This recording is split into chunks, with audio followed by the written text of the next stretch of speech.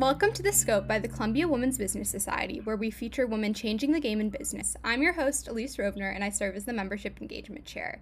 Today on the podcast, we have Alexandra Medina, co-founder and CPO of Fritch, and Katrine Karuv, co-founder and CEO of Fritch, a fintech company making money social.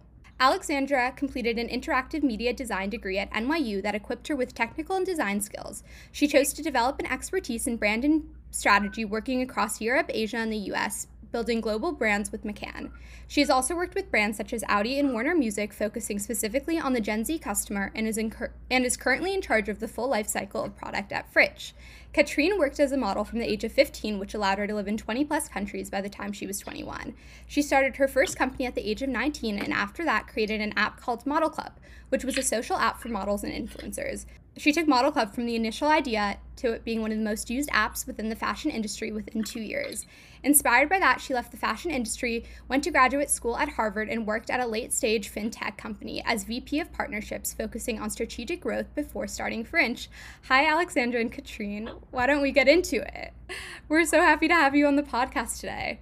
Could you both tell me a little bit about your journeys before founding Fritch? And we can start with you, Katrine. Yeah, would love to.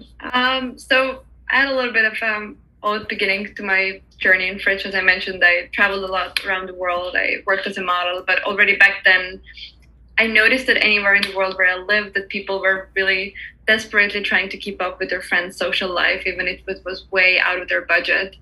And back then, that was one of the things that inspired me to get involved with Model Club, that it was actually a social app for models and influencers that helped them save money. And this was really the first step into the tech world without even really knowing that this would be considered a startup world. But once we get started, I think the startup world is just so exciting that it's hard to be wanting to do anything else. And very naturally, when I started working in fintech, again, pretty much by accident in New York, I really liked the industry, but the company where I worked was very focused on kind of the top 1% high-end clientele. And at the same time, there were people like me and Alexandra who just tried not to get their debit cards declined in front of their friends, or who were constantly in the cycle of overspending and being anxious about not having any money on their accounts. And it was a very natural transition into starting Fritch. It was really, really about solving the problem that both of us struggled a lot with as well. Yeah, and I guess from my side, similar to Katrin, I mean, that's also how we met. We met in the Middle East in Abu Dhabi, but before I started Fritch and moved to New York, I lived and worked in so many different places, and really didn't matter if you're in Asia or Europe, everyone's just struggling with the same thing. But I guess I would still probably count as like a more conventional way of getting into fintech. My degree was pretty technical, so I like to describe it as creative coding. We did like basically a full preparation of being able to launch a product. So you do like 50% of learning how to code and doing all these amazing things, and then 50% making sure that whatever you make on your screen, on your computer, is actually going to solve someone's problem and is actually valuable and worth bringing into this world. And then, as you mentioned, I worked with McCann, and I was developing brands for so many others who are focusing on the Gen Z customer. And it always frustrated me that whoever hired us to help them, they already came in with this pre-notion of who the Gen Z customer was. They just thought it was just an extension of the millennial subgroup. And obviously that's not true. The things that we've seen, the way we grew up, is so different. And just having like this like friction all the time, because obviously no one would take me that seriously, because I was just an 18-year-old telling everyone, come on, like, believe me, I know this is how you can get to the customer. And they would obviously always try to override me. But I mean, sucks for them, like, didn't work out for them. They didn't listen to me, so their product didn't do always as well. But those times where they actually listened to a Gen Zer trying to explain how to get to a Gen Zer actually succeeded. And eventually I just got really tired of building other people's brands. So built something by myself, solving a problem that we as together with Katrin had. Yeah. No, that's so incredible. And could you tell me a little bit more about your experience at Audi and Warner Music? And I guess how that experience affected your experience as a founder today? Yeah, I mean, so I didn't work directly for them. They were one of the clients that I was helping to create those strategies for them. So when I was working as a brand strategist, and also I helped a lot with PR strategies, um, they would obviously always put me in charge of social media, the Gen Z customer, because they would look at me and they'd be like, oh, yeah, she probably understands it, which is true. Like, I mean, we can all agree here that, like, we just have some kind of natural understanding of what works and what doesn't just because we grew up with it. But I mean, I do think I got very, very lucky. I was part of a team that really appreciated my ideas. And I think what I gained from them was I learned well, first of all, I worked for them during my gap year. So I think afterwards, when I came back to school, I had such a different approach to what courses I was taking, why I was taking them. Um, but they also really taught me the whole process of ideation and how to come up with a strategy that I think one of my favorite things that we did was this whole like brainstorming process where we would take every single brand and we would try to imagine it being a person, and we will build a whole story around this fake persona, who this person is, what is their problem, how we can solve it. Because I mean, if you think of any of your most favorite brands in the world, you don't connect to them because they have a superior product. You connect with them because there's some kind of like this like certain like je ne sais quoi. I don't know. It's just something you can't really explain. Like something really, really works. And I think it's because it can connect to you emotionally. So I really hope I successfully took those ideas and that approach to bring them to Fridge. I'm sure if you took a little moment of looking at our brand, I mean, that's the one thing that we are so proud of, because it really like stands out. It's so bright and playful and trying to really connect with the customer and try to fix this pre-notion that finances and budgeting is boring. It's for only those that study finances, which is not true. All of us have our own budgets that we have to know how to deal with. So it has to somehow you. So I think that's like one of those things I really, really hope I could bring to Fridge from my previous experiences. Yeah, that's amazing. I love how you describe that, like, I guess making it a story and like treating every brand as a person. Like that's a super interesting, like I'd never thought of it that way. That's so interesting. And then I guess, Katrine, could you tell us a little bit more about the shift from the fashion industry into fintech? I know you talked a little bit about it earlier, but I'm just curious if you could expand, like, what's the difference? I know Model Club, I guess, delved into fintech, but if you could tell us a little bit more. Yeah, I mean, the whole story behind it is pretty random, if I'm very honest. So getting into Model Club again, I just wanted to solve a problem that I know a lot of models and influencers were having, that they were struggling sometimes with money since their paychecks aren't always really regular. So the app focused a lot on helping them kind of save money at different, like, you know, restaurants, bars, cafes, gyms. And I definitely learned a lot of skills there, like how to set up partnerships, how to acquire users. But it wasn't honestly until then when I got full into fintech. It was after I moved to the US, and while I was still modeling, I started my grad school, and I actually wanted to look for a job in the travel industry, assuming that I've traveled a lot and I would probably know quite a lot about this industry. So being really brave, just moving to New York and not knowing anyone, I would never do it again. I just DM'd on Instagram a CEO of a fintech company, pretty much asking for a chance to work together. And I really assumed at that point that the company was focused more on travel, but it was kind of an intersection between travel and fintech. And pretty overnight, I started working there. And I think it was only a couple of weeks later when I totally dropped modeling and I was fully focused on that company. And, you know, once you get into the startup world, as I mentioned before, it's just such an interesting journey. And I never ever imagined myself to be in the finance world, especially having terrible spending habits. But it just happened very naturally, step by step. Yeah, that's so cool. That's amazing that you just DM them, and like I love that. That's so cool. That was a great DM. Yeah, I would love to see what you wrote. Could you tell us like a little bit more about Fridge and kind of what really inspired you to create the app?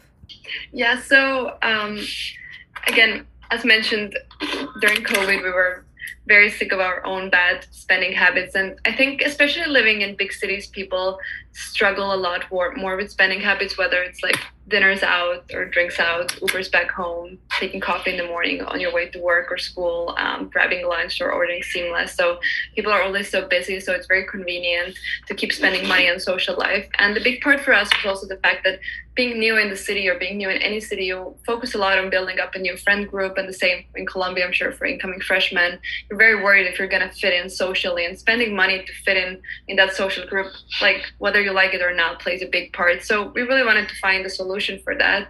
And we found that there were a lot of budgeting apps out there, and we tried a lot of those. But kind of what Alex mentioned before, they didn't really understand how a Gen Z customer thinks, which I think is the key differentiator of Fridge. So a lot of them were a little boring, a little serious, intimidating. Again, not something that a college kid would be looking for. And they all missed an essential part of money management, which is that money is social. And your friends are going to affect your spending so much more than anyone else, more than even probably yourself. So very inspired by me and Alex throughout years using different fitness apps that do have that social element where we would keep each other accountable for our workouts or meals or weight. We added the same social aspect to personal finances and really turned personal finances into social finances. So as a Fridge user, you can set goals together with friends and keep each other accountable. So whether it's challenging each other to spend less money on Ubers, spend less money on drinks, or not order Seamless every day. And the best part that we like the most about app is that you can actually get rewarded for sticking to your goals. So the app gives you Starbucks, Uber, or Amazon coupons if you manage to stick to the goals together with your friends. Yeah, that's so cool. I love that you're making money social, and I think that's such an important aspect that I often don't think about, because how much I spend with my friends my budget is often dictated by what I'm doing with friends in my social life. So that's Fridge is such a smart idea, and it's so amazing that you're putting that into motion. So what is your vision for Fridge 5 years from now? So we're really focused on making Fridge the go-to app for anything finance related for Gen Z. So, as we begin working on their spending habits as next step, since we have a strategic partnership with MasterCard, we want to launch a Gen Z-friendly debit card that's really going to understand what a Gen Z person wants from debit cards, which really is cool perks such as free drinks, free coffee, 20% off on food. So immediate things, because something we realized when it comes to all those perks is that a college kid doesn't want to collect miles and fly once in first class, in 5 years. We want something that we can get now. So we're very focused on those things, and kind of building upon that and building upon the social Gen Z community, we can add also micro investing into that. And as that generation starts to grow older, we really want to get in there early and support them throughout their lives. Maybe at some point they want to buy a house, or they're going to get a family and manage money in a couple. So I think the social element can really transform throughout years from, being a fun, spending app with your buddies in college to maybe using that to manage your family's finances. So that's kind of a very long-term vision for us. Yeah, that's amazing. So, what is it like being co-founders, and what have you found most rewarding about embarking on your founding journey together? Okay, I'll take this one. I think having I honestly don't know how people do it without having a co-founder. I think you really, really need that one person that you can be completely 100% honest with, because, how do I say this nicely? There's nothing harder and more unpredictable than founding a company. And it will, if you don't have someone you fully 100% trust sharing the good and especially the bad, I don't know how long someone's mental health can survive that. So I think choose your co-founder very, very wisely. Preferably they're your friend, but also if they are your friend, be sure that all of your conversations eventually will be about the company you founded together. And also realize that you'll probably spend 16 hours a day talking to this person every single day, Saturday, Sundays included. And then they'll show up in your dreams and in your nightmares and everything. So choose wisely, that's all I'm going to say. But I do think that obviously we've been very, very lucky having each other as co-founders, just because we have so much trust in between us. So I do think that's the most important thing, that you can really 100% fully trust them, because you're taking on a very, very, very tricky journey together. So, yeah, I think that's from my side. Yeah, and something I wanted to add is, I think like a really important part about being co-founder is having different skills that are good. So today at this point, although we do still speak 16 hours a day, me and Alexandra are in charge of different parts of the company. So she's really great with like product and managing the product team, designers and developers, and I'm dealing more kind of with the business development side. And I think having that distinction, having different skills and everyone being in charge of their part is kind of the key to getting along well and making sure that like the company is running smoothly. So I think for anyone who's planning to start a startup, like I think picking a co-founder who's kind of professionally different from you is really, really important as well. But otherwise, totally agreeing with Alex again. I think we're very lucky to have already this strong trust before being best friends for so many years. And again, I just don't know how a solo founder would ever do that. Like you just need that one person who at the end of the day you can go to and like tell how things really are going. Yes, no, I think that's great advice and great to keep in mind, as our Columbia community is focused on a lot of people interested in entrepreneurship and founding as well. And I think I love working in teams and I love being collaborative. So I think it's great that you two are partners in the process. And I guess to kind of add on to that, I was curious what it's like what the responsibilities are like being a CPO versus being a CEO. If you could tell us a little bit about like what your daily operations look like in those different positions. Yeah, for sure. I mean, I think for most people probably know very well what a CEO does. I mean, Katrin just talks to people every single day, all day long. And while she's out there championing Fritch, I'm kind of more in the background, making sure that the app works, it's there, and it's solving someone's problems. So I would say that my role is somewhere in between like a CPO and CTO, so product and technical. So what I do on a daily basis is manage our team of developers and make sure that they know what they're doing, what's the priority, what they should be focusing on, and then just kind of taking in a stream of feedback from our users and trying to figure out what to polish, what to change, if people are happy, if it's actually solving their problem, what would they like to see, what do they want to take away. I think the most important thing, especially in like the early days of the product, is to actually listen to a customer and have like the system set up where you have like constant access to this feedback. And I think our NYU Accelerator that we took part in this summer was very, very helpful with setting up the system and teaching us how to actually lead these focus groups and make sure that we don't prompt people to answer things the way we want to hear them, but ask them those questions so that they give those answers that are kind of hard and painful to hear, because obviously it's your baby and you want it to be perfect and everyone to love it, but that's not very helpful. So it really is kind of finding a balance between those qualitative answers from these people and having these conversations with your actual users, and then taking that information and trying to transcribe it and translate it into like a more technical developer type of language, and then figuring out what can we do technically and what time frames, and trying to put together those designs from our UX team, and just making sure nothing crashes and it's actually working, especially if we're dealing with people's money, nothing can ever go wrong. And to kind of maybe give a little more insight into the CEO's role. So as Alex mentioned, it's a lot of talking. So definitely fundraising plays a much bigger role in that position than I actually envisioned in the beginning. So it's definitely, the investors you want to get in now, but you're also building up relationships for later rounds. And, you might have like 50, 60 different conversations with investor before you confirm one, but you're kind of in there for the long-term game as well.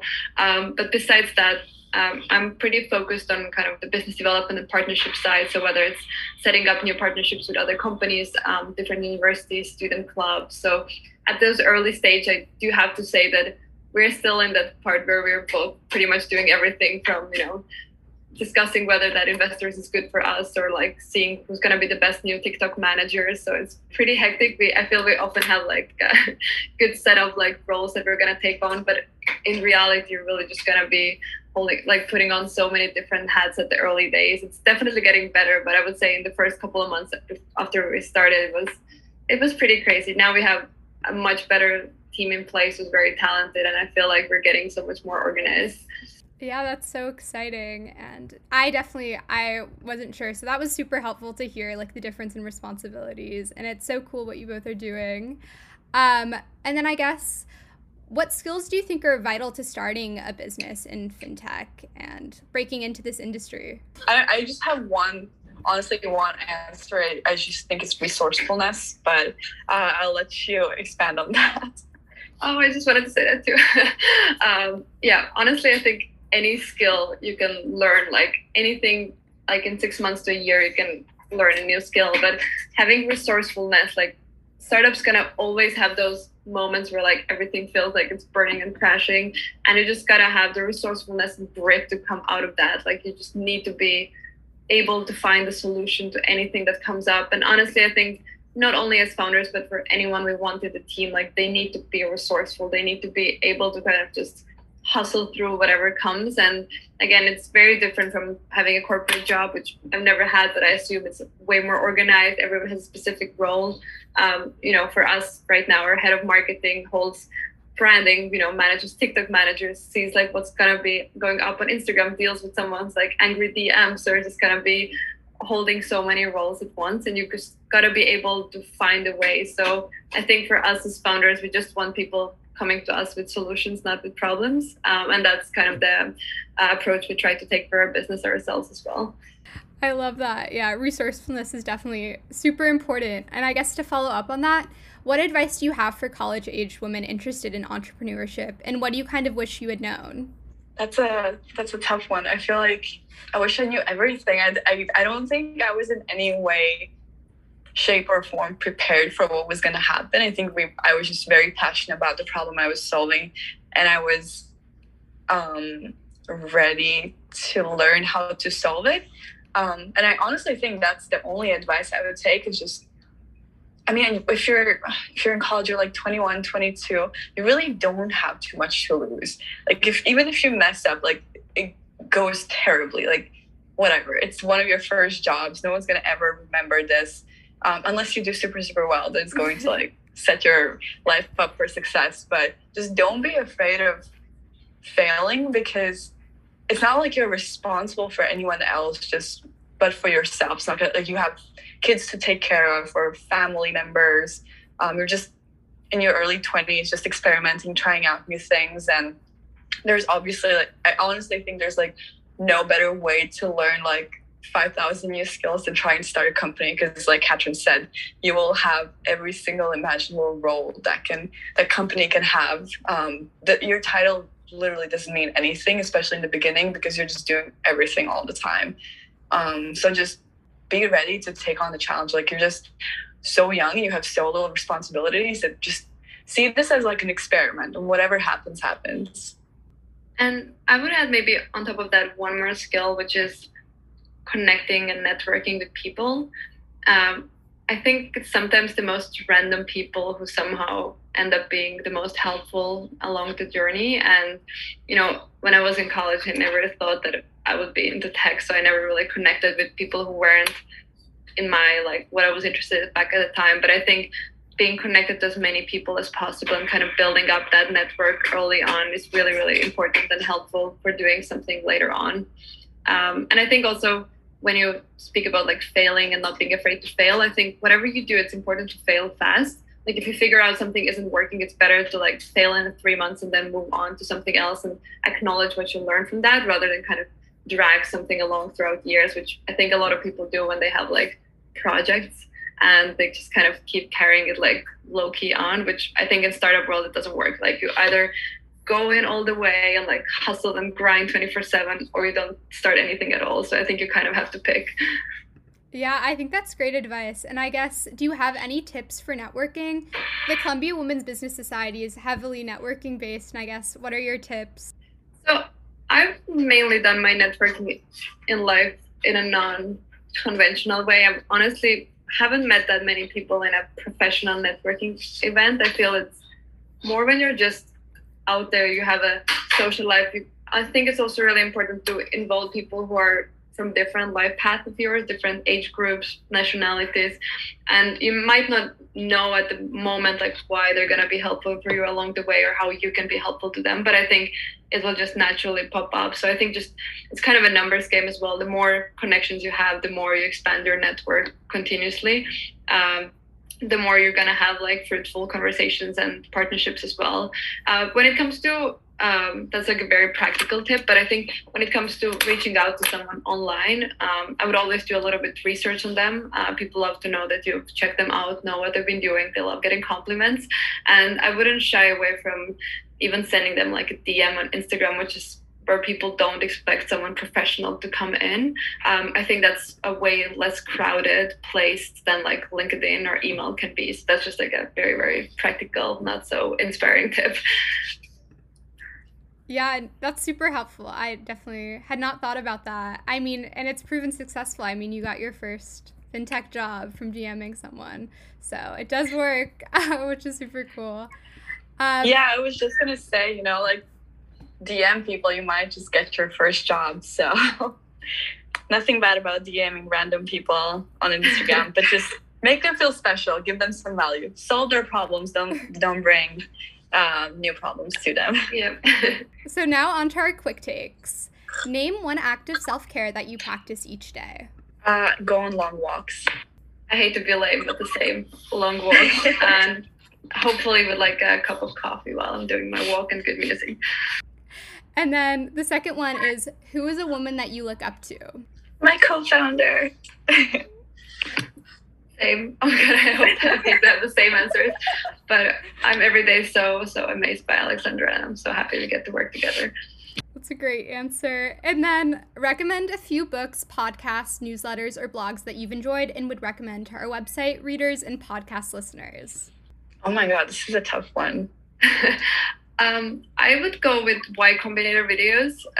When we were just starting, we were like binge watching all of Y Combinator like YouTube videos. They cover pretty much every topic on the startup world, so that's pretty great. And I'm quite a big fan of different books about startups, so I think 0 to 1 is a really great one, and Lean Startup would be maybe a second book suggestion. For a podcast, to be honest, I'm still on the lookout for something really great, so would love suggestions over here as well. Yeah, I mean, the only podcast I listen to is the one I listen to when I run, so I don't really want to think about more starter problems, so probably doesn't fit here that much. It's just something that makes me laugh. But for books, I mean, if we have to like stay in the like, like business, like practical realm, I obviously, because like Fritch eventually, boils down to trying to change people's habits and trying to make their spending habits a little bit healthier and better. I really enjoyed the book Tiny Habits by B.J. Fogg. It's just a little bit more, in like a very digestible way, a little bit more about human behavior. And honestly, you don't have to even build a company that revolves around that. It's just, even if you want to make some changes in your own behavior, I think it's like very digestible and actually gives you some actionable advice. But if you're looking for like literature or like some kind of book to like read when you're unwinding, I think one of my forever favorite books is Glass Castles. I think it's a really, really great book. I forget who it's by, but I mean, it's probably easy to find. Yes. No, those are some great recommendations. Thank you so much. And that's it for Alexandra and Katrin, the founders of Fritch. Visit their website, getfritch.com, to learn more and download their app on the App Store. We hope that you love it as much as we do. Thank you all for listening. You can find a transcribed version of this interview in our Scope newsletter. If you're not yet subscribed to the Scope, please subscribe at our website, ColumbiaWomen'sBusinessSociety.org, under the For Students tab. Make sure to follow us on Instagram at ColumbiaCWBS, and as always, reach out if you have any questions or want to get involved. Have a great rest of your day.